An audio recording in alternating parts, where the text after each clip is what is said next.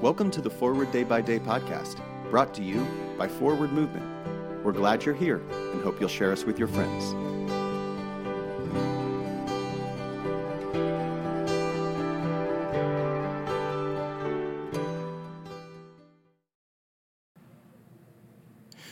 Today is Thursday, January 26th, 2023. Today, the Church commemorates the feasts of Timothy and Titus. Today's reading is from Mark 6, verse 34b.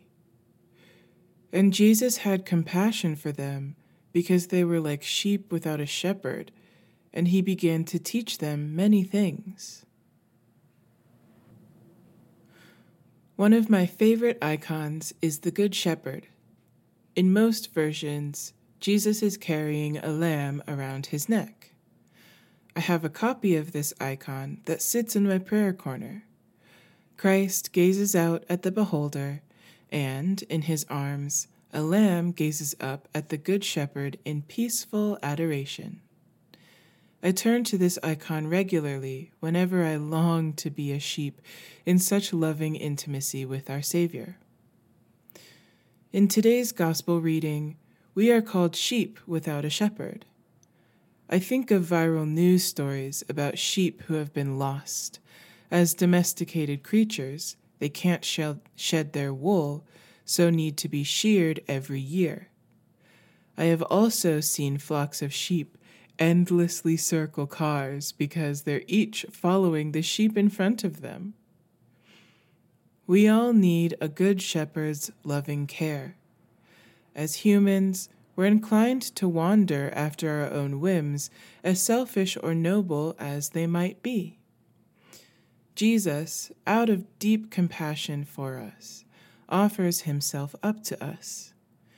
Jesus teaches us many things, including how, simply, to follow him.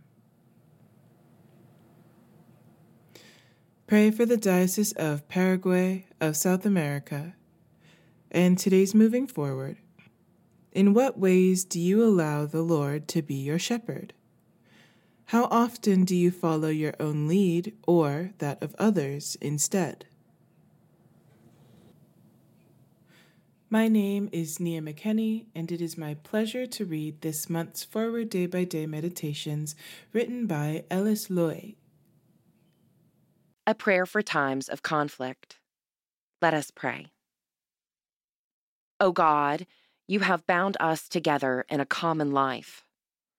Help us in the midst of our struggles for justice and truth to confront one another without hatred or bitterness, and to work together with mutual forbearance and respect. Through Jesus Christ our Lord. Amen. Thanks for spending part of your day with us.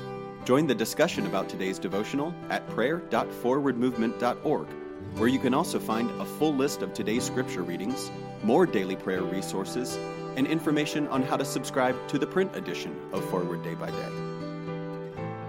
This podcast is produced by Forward Movement, a ministry of the Episcopal Church.